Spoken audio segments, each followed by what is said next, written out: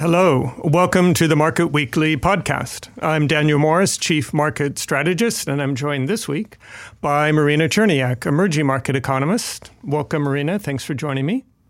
Thank you for having me. If we think about the emerging market landscape, first thing perhaps is to recognize it's been a challenging year, not only, of course, because of the pandemic, with rising or expectations of rising rates in the U.S., you've seen weakness in emerging market currencies. Of course, we're all aware of the impact of production bottlenecks on emerging markets trade in general. Perhaps so, first thing that's on people's minds is the pandemic and having a sense that in emerging markets in particular, the vaccination rates have lagged what you see in the West and concerns consequently about hospitalization rates and so on. Perhaps then you can update us on how things have evolved and how concerned or optimistic are you about the near-term outlook? Sure. So it is true that the emerging markets have been lagging the developed markets in terms of the vaccination coverage. And of course, that has to do with issues like access to vaccines, equitable distribution, and so on. But nevertheless, over the past a month and a half, I would say there has been a significant progress in many places, not all, but certainly some places have seen enough progress in order to start considering a shift away from, for example, targeting zero COVID policy towards learning to live with the pandemic. So, for example, one such place is South Korea, that during the summer has been struggling with a spike of COVID and has been still trying to contain it through kind of the zero strategy that it has been pursuing since the start of pandemic. But since then, we are seeing now over 75% of the population now being completely vaccinated with 2 doses, which is around the same vaccination coverage levels as we have seen in more or less in Chile and slightly less than, say, Singapore. But still, this is kind of on the higher end of where the emerging markets overall are. And so this should, in theory, allow South Korea to continue making progress in terms of the domestic demand and consumer spending recovery. They have done not so bad overall, but that, of course, thanks to the strong exports. But in order for the recovery to shift gears into higher gear, that's going to certainly happen thanks to the higher vaccination coverage. And then on the flip side of this, we have places like India, Indonesia, and the Philippines, where vaccination coverage still remains fairly low. So, for example, India stands somewhere around 25% of population being completely vaccinated at this stage, and the Philippines and Indonesia somewhere around 30%. But then keep in mind, all these places have a huge populations and they have quite dispersed geographies to cover, especially in cases of the Philippines and Indonesia, where it's lots of islands. So I would say that on the whole, there has been decent progress in terms of trying to fully vaccinate population in many emerging markets. However, clearly there are some pockets, especially in Southeast Asia, where economies remain vulnerable in case there is another variant or kind of another spike in the pandemic. So would you like to address some of the other supply chain bottlenecks? Of course, semiconductors are a big part of it, but I think there are a lot of other things where we worry about things being stuck in ports and not getting shipped. Yes. So that's the kind of the bottlenecks that are tied to the fact that we're seeing in general global shortage of container ships. And then we have specific to the US, I would say, bottlenecks in ports, specifically in the ports of LA and Long Beach, where it looks like the whole kind of logistics around moving goods out of the cargo ships and onto the trucks and onto the warehouses and then to the shops in the US. It looks like there are some major problems around these logistics, and they're driven by specific issues to the US, I would say. So maybe the poor state of the U.S.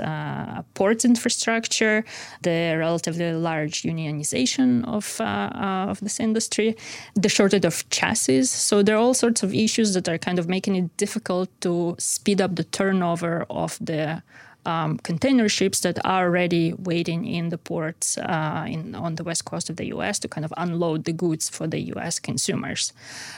So that's one thing that I wanted to mention. I wanted to come back to the semiconductors that are related to car production. So the way we're seeing it in Europe is obviously through the Eastern European emerging market economies that are plugged into the car production here in Europe. So in other words, this is not only a problem for Germany, which is a major car manufacturer here in Europe, but also for those who supply parts or are dependent on car parts to produce cars, such as places like Czech Republic, Hungary, and to some degree Poland. So in that sense, we are seeing that in surveys of businesses in these countries, the number one factor that manufacturers complain about is the lack of equipment, and I take it to mean as a lack of the semiconductor chips that specifically go into the car production.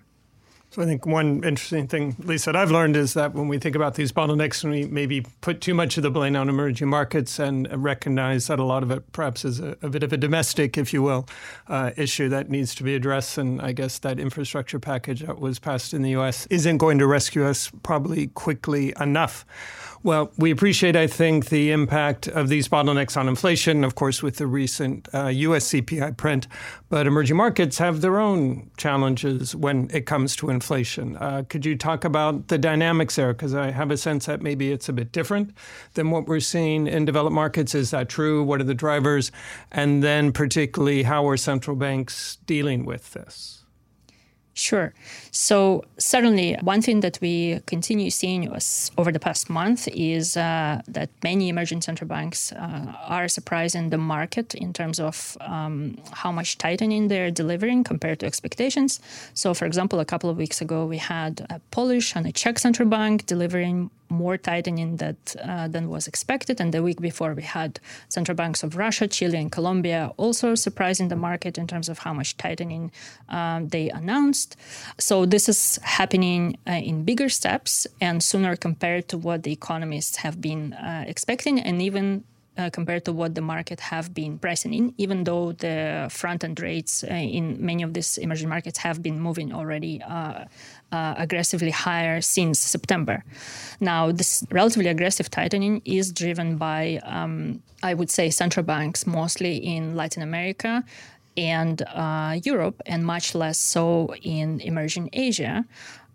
So, for example, if you think about the surprises that we have seen in October, they are coming from Brazil, Colombia, Chile, Peru, Czech Republic, Poland, and Russia. So there's not a single Asian central bank in there. Looking at the next couple of months, I think we can expect more of the same, really, with policy tightening coming roughly from the same emerging markets that have been hiking so far. Although, of course, we had the Romanian central bank reluctantly joining the hiking cycle earlier this week. So all in, we expect more than 10 emerging market central banks continue hiking policy rates until year end. And I'm saying at least because the risk is that we actually see more central banks joining in the hiking club. For example, we could see India and the Philippines in emerging Asia, as well as South Africa in this time zone. And we have Turkey here as the obvious outlier with the expected policy rate cuts. And the main driver behind such an aggressive hiking from the macro standpoint is, of course, the domestic inflation picture. So, for example, when I look at the input and output prices in manufacturing and services purchase managers indices in October, it all kind of points to inflationary pressures ticking up again and becoming more broad-based. And of course, like we said, some of this has to do with global supply chain bottlenecks the fact that global supply chain bottlenecks are taking time to resolve. But in the meantime, these issues are spilling into higher domestic prices of goods, core goods. And we also, of course, has the kicker of the higher energy prices.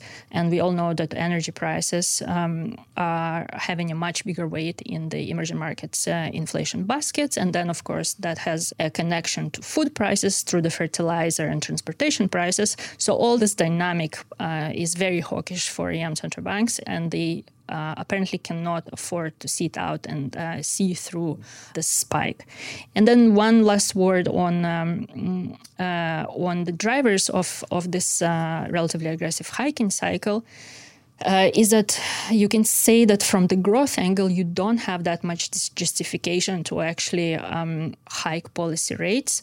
So when you see all these hikes coming, does that make you worried about growth in these economies? Yes, so that's perfect segue into what I wanted to say on growth. So from the domestic demand picture, emerging market central banks are probably still not happy where things stand. So, for example, when I look at the growth projections for next year in the emerging markets, it does look like that a fair chunk of emerging markets, even the bigger ones, like, for example, Brazil, South Africa, Russia, and Mexico, they're all expected to grow by less compared to, let's say, the United States or even the European Union. And this is worrying because it goes against the growth differential narrative that some people like to kind of use as a justification to be in emerging markets, why it's interesting to invest in emerging markets. So based on this 2022 growth projections, it does look like that so-called DM-EM growth rate differential is not going to close so fast in favor of emerging markets, not at least with the kind of projections that we are penciling in right now. With this outlook, then, expectations of higher policy rates, some concerns on growth, what does this mean then for an investor that's looking at emerging markets? So I'm thinking like this. So what I didn't mention when I was talking about EM growth not looking so great next year, there are actually exceptions in emerging markets, maybe even important exceptions. So, for example, when I look at growth in places like Thailand or Vietnam or India, which has greatly disappointed this year, obviously because of the pandemic, and in Thailand you have the added kicker of the lack of the Chinese tourists, I do actually expect these markets to recover or continue recovering in case of India next year. Again, provided we don't have another COVID paralyzing spike. I would say these are at least three markets, and they're all in Asia. And then we have the Eastern European economies in the European time zone, so places like Poland, like Hungary, like Romania, like the Czech Republic, that are still expected to normalize to their pre-pandemic potential growth levels. And these are sometimes twice high as those that are in the US. So, for example, places like Czech Republic or Hungary or Poland, they're all expected to grow next year in the range of between 3.5 and 5.5%. And then, of course, I have to mention the US, because US is actually still expected to grow in a fairly chunky pace next year. So in that sense, I think you will need to follow the idiosyncratic evolution of growth in each single market to be able to say, okay, this is an interesting place that it could be potentially surprising on the upside. Of course, also those that I mentioned that are expected not to deliver that much growth could potentially surprise on the upside. So, for example, if the consensus economists expect almost a recession in Brazil and almost zero growth next year in Chile, if we see some dramatic shifts in their either domestic regimes. So, for example, in Chile, if we don't see the expected swing to populism and, in fact, away from this, which is actually what the recent polls are showing. So it's the conservative candidate that is leading. And in Brazil, if Brazil actually moves away from de-anchoring market expectations on fiscal policy, I think the Brazilian policy rates will at some point be high enough such as to attract investors into considering Brazilian loan rates positions. Of course, for that, we need to see inflation also normalizing in the region. Thank you very much, Marina. If I can summarize some of the things you've shared with us. First thing is that on the pandemic front, contrary to what the impression a lot of people might have, Many EM countries have actually caught up and have comparable vaccination rates to what you see perhaps in Europe, but that's not the case for all of them. And several large countries in Asia, for example, still lagging on vaccination rates and also facing geographic challenges. You mentioned Indonesia with a lot of islands. So as in Europe and in the US, not out of the woods and challenges ahead. We talked about supply chain bottlenecks, and interestingly, you pointed out that on the semiconductor side, and actually not only, that a lot of these bottlenecks aren't necessarily coming out of emerging markets. That production is not necessarily so far behind, and that it, in many cases, is more bottlenecks or distribution limitations in the U.S., in particular U.S. ports, that may be driving some of these challenges that countries and companies are facing. Nonetheless, we're very much aware of the rise in inflation, again, not only in developed markets, but probably even more so in emerging markets, driven partly by energy prices and then a feed through from that into food prices, and then the response of the central banks to that rise in inflation. And you said you'd been surprised by how many central banks actually have been raising rates in emerging markets. But that, of course, raises its own concerns about the outlook for growth. And you ended by saying this would require, I guess, as it always does in emerging markets, differentiation between which markets are going to be able to handle the rise in rates better than others.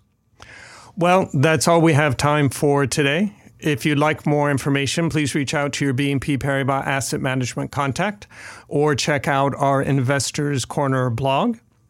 For listeners who have devices with Alexa, you can ask Alexa to enable Investment Insights or search for Investment Insights on Amazon under the category Alexa Skills. My thanks again to Marina for sharing her insights. Thank you. Please join us next week when I'll be speaking with Alex Bernhardt, the head of research for our Sustainability Center, to learn some of the initial lessons from the COP26 conference. Until then, we hope you stay safe and take care. This podcast presentation includes a discussion on current market events and is not intended as investment advice or an offer of products or services by BNP Paribas Asset Management. Please keep in mind that the information and analysis in this presentation is only current as of the publication date.